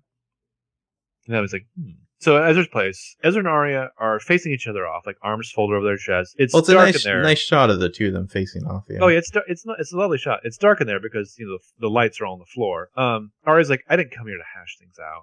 I came here to tell you that you need to leave. And he nods and he says, yeah, I understand. You need your space. And she's like, no, I don't think you understand. And he's like, I do. I spoke to Hackett yesterday and I'm taking a leave of absence. And she's like, no, you need to leave town for good. Yeah. And he's stunned. Well, like she sighs as she says it. It's like, you idiot, you don't get this. Well, he has to be I feel like Ezra assumed that Arya was off like making a knife out of her own hair to murder him. He's like, Arya, we can work through this. And she's like, no, I don't want to work through this. I don't want to run to you at the grocery or every time I grab coffee with my friends. I don't want to see you. I don't want to hear from you ever. Arya's pretty awesome when she gets commanding. Oh, and when she's insane with the giant anime eyes. I don't want to hear from you. She inflates those eyes.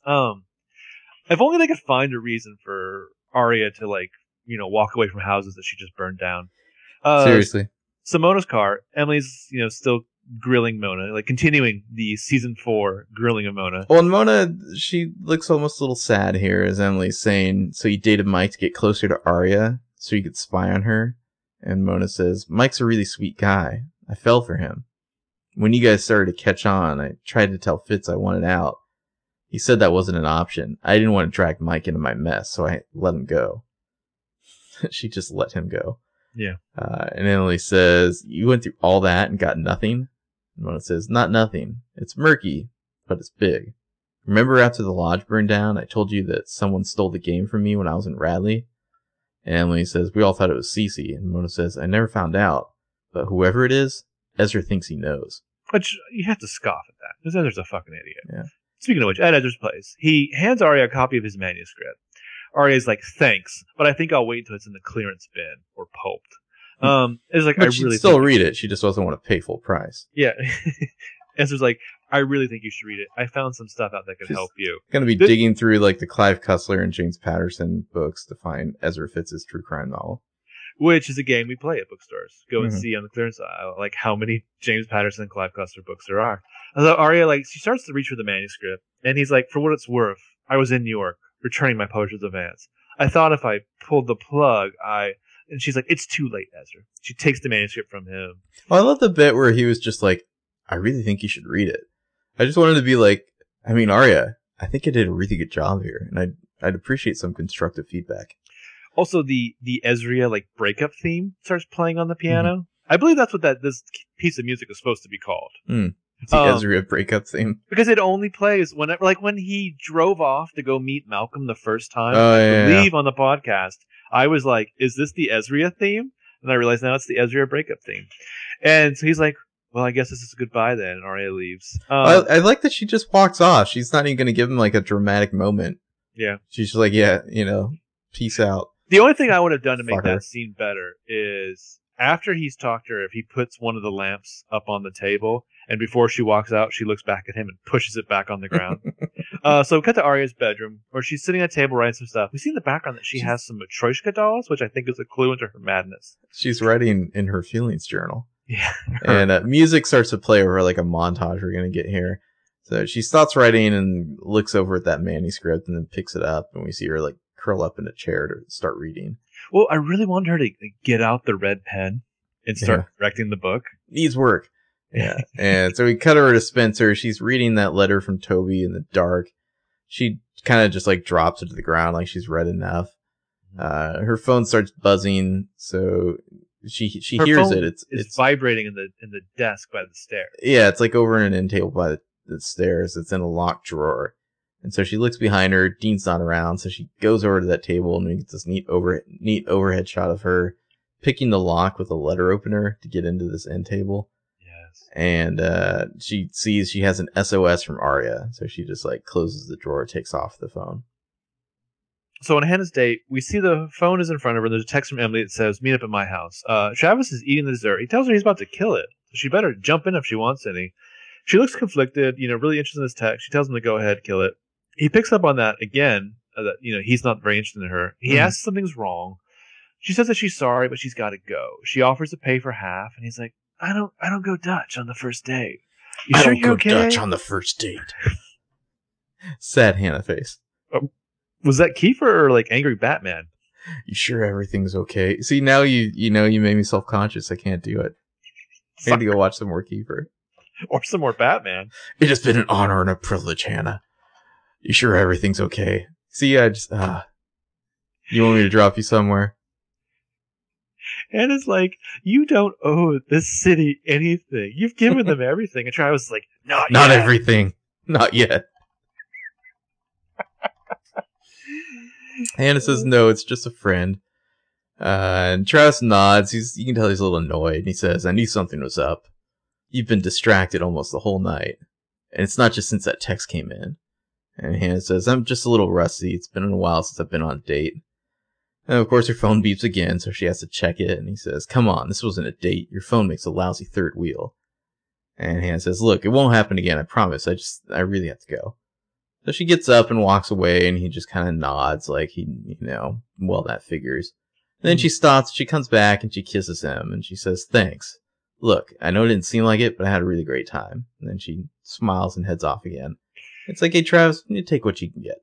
It seems like out of all like the bros in this episode, say what you will about for the shitty human scum that is Ezra Fitz, he's with no no pretense. He's just that pathetic of like an asshole. Like all these other guys, including Mikey Montgomery, it's like they're putting on this like weird cool guy bro facade. Yeah. Well, he smiles to himself as she wanders off, and he's just thinking, Mrs. Marin, you have a wonderful daughter. Wow. Mm-hmm. So we go to Emily's bedroom. We see that Spencer's there. Hannah's pacing. Emily's sitting on the bed. Spencer's like, so you think that Mona left an anonymous tip? And Hannah's like, well, if she was upset that she had to dump Mike, maybe she was trying to make Ezra or make Fitz pay. Spencer says, well, it could all lead back to Ezra. Might stop him from publishing while they investigate. On the Hannah's pacing, and then she happens to stop at Emily's bulletin board where we see there's a blue envelope for Emily, like thumbtacked to the wall. Just like that envelope that Holbrook showed Hannah. And Hannah's like, Em, how long has this been here? And Emily says, What are you talking about? And Hannah says, the blue envelope. And Emily says, it's a note from Paige. Why? And then just like super sad Hannah face for Paley right now. And so she's basically like saved from giving an explanation to this because Arya rushes in holding the manuscript. Says, sorry, I had to finish reading it to be sure. So Arya SOS's the girls. Mm-hmm. 2 hours later, she shows up. I had to finish reading it. Ezra gave me a copy of his book, and Spencer's like, you talked to him? And Emily says, Mona dumped your brother, and he thinks that you made her do it. But really it was because of Ezra. And Arya does this like funny, like little like nonplussed eyebrows. And Emily's like, sorry, housekeeping. Which is, I love that the writers like put that in there. Because this whole scene is like this epic like Lyre download right now. Where they all have to, it's like, it's the antepenultimate episode. You have to have like the big meetup where they discuss all the various plot threads. Well, I feel like, and Emily just like, I love that, like, sorry, housekeeping. Well, I feel like that's probably like a debate in the writer's room of like, how do we have Emily like organically say this housekeeping line? And then one of them's just like, after she says it, she just says, sorry, housekeeping. Mm-hmm. Just like Veronica will say, well, Veronica has a great line. To me, it's the same thing later. And Harry's like, yeah, I'll deal with that. Yeah. And she looks back at Spencer and she says, you're back. Are you better? And Spencer's like, better, yeah, but it's your SOS, so why don't you go first? And Ari says, okay, there's something that Ezra wanted us to know. It's like she hasn't changed. Oh, no, not at all. And Spencer says, I thought you went to Syracuse to get away from him. What changed? Thank you, Spencer. Yeah, Ari says, I just figured out how to say what needed to be said. And then he gave me a copy of his book. You guys, you're never going to believe this, but Ezra thinks that A is Allie's mom. And it's like, oh shit. And they all like look at each other and they're all like looking like, wow. Hannah still looks like very sad as we go to commercial. I would debate the way they did this because Emily scrunches her face, looks to Spencer. Spencer then looks to Hannah, who's just kind of like, eh. Like, I really think they should have ended it on Spencer because we go to a commercial from that. After the commercial, we're still in Emily's room. It's a few minutes later, seemingly. Because Arya's now sitting on the bed with Emily. And Emily's like, are you sure that's what it says? That Mrs. De Laurentiis is A? And Hannah's like, that's ridiculous. How old is she? Does she even know how to text? Solid point, Marin. So good. And Spencer says, A has been telling us to stop going after Allison because A wants to bring her home. And Arya says, but that's exactly what we've been trying to do. Why would Mrs. De Laurentiis think that we are in the way? And Spencer's like, maybe because she thinks I tried to kill Allie? And there's like more surprises now. Like it's each Lyres is like has this like bomb to drop in the conversation. They're just all waiting their turn, you know. Oh, and again, this is Spencer's turn. Shay Mitchell's going overtime of her reactions in this scene.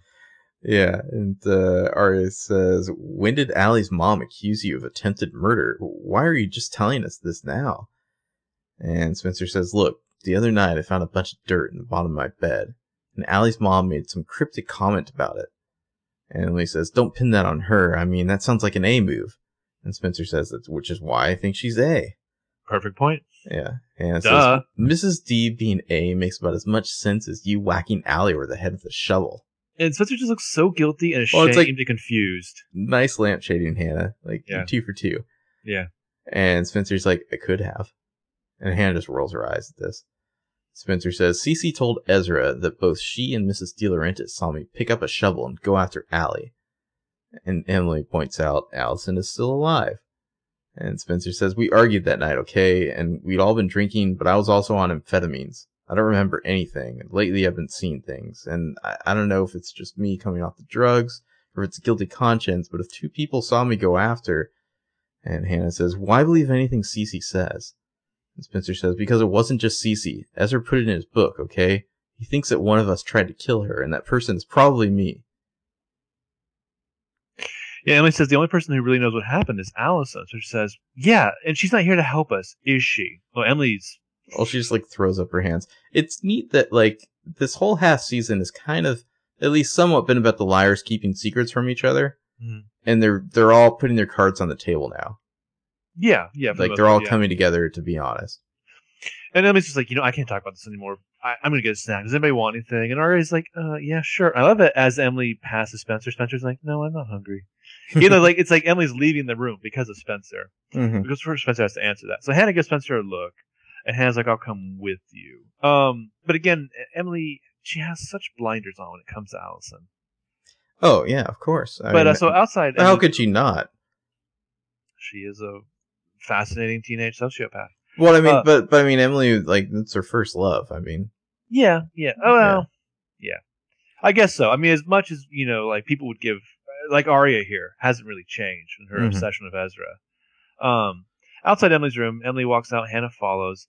Oh, I love this scene. Well, Hannah shuts the door behind them. You can tell she has some things to say. And she says, hey, Em, can I ask you something? And Emily's like, we don't have cheesy puffs. My mom says that orange powder has chemicals that makes you break out. And Hannah's like, no, it's important. And I need you to tell me the truth. This has to blow Emily's mind coming from Hannah. But also, the way she crosses her arms and just listens, she's probably been expecting this the whole conversation. Yeah. Hannah says, you told Paige that Allison's alive, didn't you? And Emily just, like, gulps, like, guilty as charged. Yeah, pushing on her face. Cut to Aria's house, where Mike is watching TV in the living room, because it turns out he's like, hey, there are other channels on this TV. It's not just black and white movies, you guys. I mean, it looks like he's watching, like, the A-Team or something, like, old and from the 80s. He's found TV land. Yeah, Aria enters, he turns off the TV, and he says, Dad put some leftovers in the fridge for you. I ate them. That's such a funny line that they put in for him. That's totally something a teenage boy would do too, Yeah. And Aria just kind of laughs. It's nice to see her laugh, like, for real. Like, I don't know, 3 or 4 episodes. Right. And Aria's like, it's fine. I grabbed something at Emily's. And she tosses her keys and sits down next to her brother. And she says, I heard about Mona. And he looks away, just like teenage boy heartbreak. And Aria's like, Mike, I'm sorry. I know how much it hurts. You know that I would never. And he says, I know. It was just easier to blame you than admit you were right all along. Aria says, well, maybe about this. There are plenty of other things I've been wrong about. And he smiles, and Aria kind of seems like she's maybe coming to term with, like, her own heartbreak now. Mm-hmm. So we get to Spencer's house. It's night. Of course, the house is dark. Spencer is sneaking back into the Hastings home, just very carefully shutting the door, trying to be as quiet as possible. And then, in the dark, we hear Veronica's voice. Are we going to have to lock you in your room at night? The light flips on. Busted. Spencer flips around. Veronica's pissed. Spencer says she's sorry that this is really important. And Veronica's like, more important than staying sober? And Spencer says no. And Veronica's like, were you out looking for drugs? And Spencer's like, what? Mom, no. Veronica points out that the drawer was open and she demands Spencer's phone. Spencer hands it to her. Veronica flips through it and she's like, what does SOS mean? And why were you meeting at Emily's? SOS nothing. Means everything, Veronica. Yeah. Spencer said nothing. Veronica says, hanging out with your friends. That's what was so important. I'm about to throw my hands up. You keep flirting with disaster no matter how hard we try to protect you. I feel like that's the line. Mm-hmm. I feel like they're like, we could give Veronica a whole speech here, or we could just literally have her say, I'm about to throw my hands up. And Spencer says, well, maybe you should stop. And Veronica says, it's about a quarter past sarcasm, Spencer. You want to try another tone? Oh, this is the Leslie Farrah that I want to see, like, in, like, courtrooms. Yeah, and Spencer says, I'm not being sarcastic. You and Dad said that you covered for me that summer when I was still using. What did you mean? Because I still don't remember. And Veronica just, like, nods coldly, and she's like, consider it a blessing. Nice try, Spencer. And Veronica says, I'm going to bed. I suggest you do the same. She just heads upstairs. Well, I love that Spencer still doesn't get answers. Well, she's so gaslit by her own parents, you know? She's like, what the fuck? Like, what are you not telling me that happened? Veronica just potentially made the guilt and the shame and the confusion that Spencer feels worse. Well, it's interesting because they've basically added this whole new element where, like, by the way, like, that night, Spencer was high on speed. basically, a study aid. But it feels almost inevitable. You're like, yeah, that makes sense. Like, it doesn't feel like a retcon at all. Right. You're like, no, I would totally buy that Spencer Hastings had an Adderall addiction for a while. That definitely makes sense. To recap, one of the girls was fat. One of the girls had a pink streak. One of the girls was perhaps enjoying that Beyonce video a little too much. Mm-hmm. One of the girls ended up, hit over the head with a shovel and then buried alive. One of the girls was high as fuck. Well, and we saw in The First Secret how, like, desperate Spencer was to kind of live up to expectations. Yeah. So her, like, taking a bunch of Adderall to kind of achieve what her expectations, not surprising at all, really. Like, it totally fits in with her character, like, 100%. Like, if she hadn't had an addiction, you would expect her to get one in college.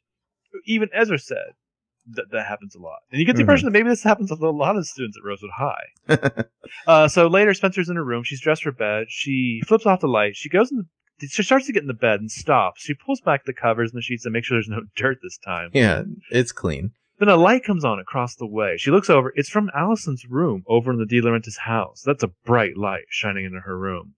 And the creepiest fucking thing ever happens where as she goes up to look at the window. Yeah. She's walking towards her window to look at this light, and we see the shadow move in the background, and it's like, oh shit, there's somebody else in the room.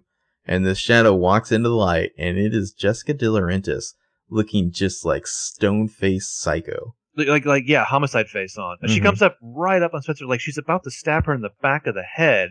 Then we hear Veronica call her name sharply, Spencer's name sharply. Veronica she's comes like, in the bedroom. Spencer? Well, she comes in the bedroom. She asks if she's okay. And so the way it's cut, we hear her name, and then Spencer turns around, and that shadow comes into the light, but now it's Veronica instead of Jessica. Right. Like the way it's cut, it's like you're like, wait, like where did Jessica go? Was that a ghost? Like, what the fuck just happened? Was it that just was so creepy? A hallucination? Yeah. Yeah. And Veronica's like, are you okay? Spencer looks back out the window, like, freaked out, and Veronica, like, approaches her, like, concerned, puts a hand on Spencer's shoulder. And then behind them, we see the shadow, Jessica De Laurentiis, like, move across out the door. It's all very subtly done. Like, it's not flashy or drawing attention to itself, but, like, it makes it that much creepier. Like, it's like a genuinely scary moment. From the bathroom to the door. So, like, you realize real quickly that when Veronica came in, Jessica hid in the bathroom. Mm-hmm. So then the A tag, which starts with a cover of White Wedding. LOL. Yeah, it's, I don't know who's doing it. Some female, like, rock artist or something. But yeah, we're moving over a bunch of white cloth as a cover of White Wedding plays. Hey, little sister. And we see we're looking at some sort of wedding dress that has a kind of like a lace, I don't know, like a half corset or something like that. Something like that, yeah. Something that would go like over like, I don't know, the abdomen area. And we see Lyons. A's using some scissors to cut off a couple of loose threads on this corset. And then it's such a menacing shot as these scissors just kind of hover over the thing, and then they snip some loose threads, which, metaphor. Yeah. And then A is zipping up this wedding dress in a garment bag, just like you would a body bag. Yeah, it's a nice day for a white wedding. Mm-hmm. So the next episode is Unbridled, which, if I remember correctly, was the one that had the craziest, like, Next Time commercial ever. Yeah, the Next Time Feel All commercials, like all the liars in wedding dresses, obviously. No, it's the one. Well, yeah, there's that, but it's the one of, like, it's a very special day in a girl's life. And yeah, it's like that's Spencer right. going through the woods. And, like, they make it seem like one of them's getting married or something. It's like, it's a very special day. No, it starts off with, like, the whatever, the voiceover of the words, like, it's a special day. But you start to get the impression over the course of the commercial, what they actually mean is this special day that only comes once is the girl's death. Yeah, really. And then Spencer stops, stunned. And you and I both watched that commercial separately and thought, oh shit, Spencer just stepped into a bear trap. Oh yeah, this next episode is fun. So that was cover for me. Although, interestingly enough, nobody covered for anyone. I mean, I guess that's a reference to Spencer's parents covering for her. Yeah. Mm-hmm. So yeah, the next episode is titled Unbridled. And when I get to the wiki here, I can see that it is directed by Oliver Goldstick, written by Oliver Goldstick as well, and Maya Goldsmith. It's the All that penultimate glitters is episode, gold. just before the finale. The penultimate. So yeah, that was cover for me. Any final thoughts? It's not like my least favorite episode by any means, like you, but I mean, there are probably some episodes in season 1 that I would consider to be like of lesser quality, but I just, man, like I'd forgotten the visceral reaction I had to this episode the first time I watched it, right? And it was just like it was back again. Like I would just get like so angry at the stuff where they're like taking away Spencer's phone and computer. Like it just like annoyed me, like a knee-jerk level. There's an episode coming up in season 5 that I think a lot of people had their own sort of visceral reaction to for different reasons. So I guess this would be my version of that. Well, this is the season where that kind of thing started, because you have the Ezra stuff, which is the first time like the record really skipped, I think, on fan reaction. Oh yeah, definitely. But yeah, so we are almost at the end of season 4. Getting there, yeah. So Unbridled is a great episode, though. I'm really looking forward to that. Indeed. So if you want to get in touch with us... real quick, we should thank Stephanie. Get there. Are you? Yeah. Okay. You can tweet at us at broswatchpll2.com. You can also leave us a comment on our website, which is broswatchpll2.com. What? There's nothing. Sorry. Okay. If you'd like to leave us a review, you can do so in iTunes. We had a couple wonderful reviews this past week. One of which was from Stephanie. Would you like to expand on that, Marco?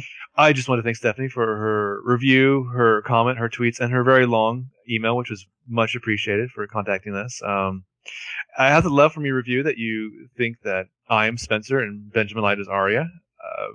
Sure, I'll take it. I feel like it's actually the other way around, though. Not according to Stephanie, and she's always right. I mean, you have a Tumblr account, though. I feel like that makes you Arya by default. I'm just saying. No judging, just saying. Also, I want to thank Amanda for commenting too, but pointing out that Wallingford is actually only about a half an hour away from Rosewood. It's good to know. Also, in Canada, we got a review from JD Photography.